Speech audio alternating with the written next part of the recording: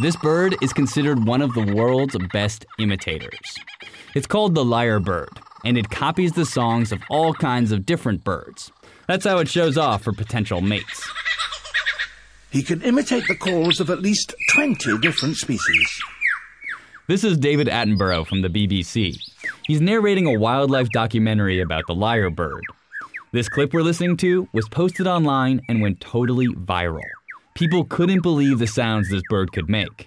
It does far more than just mimic bird songs. That was a camera shutter. And again. And now a camera with a motor drive. And that's a car alarm.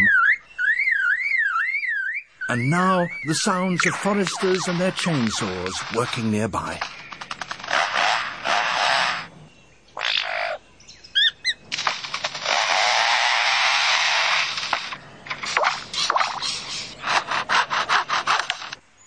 The World According to Sound is made by Chris Hoff and Sam Harnett.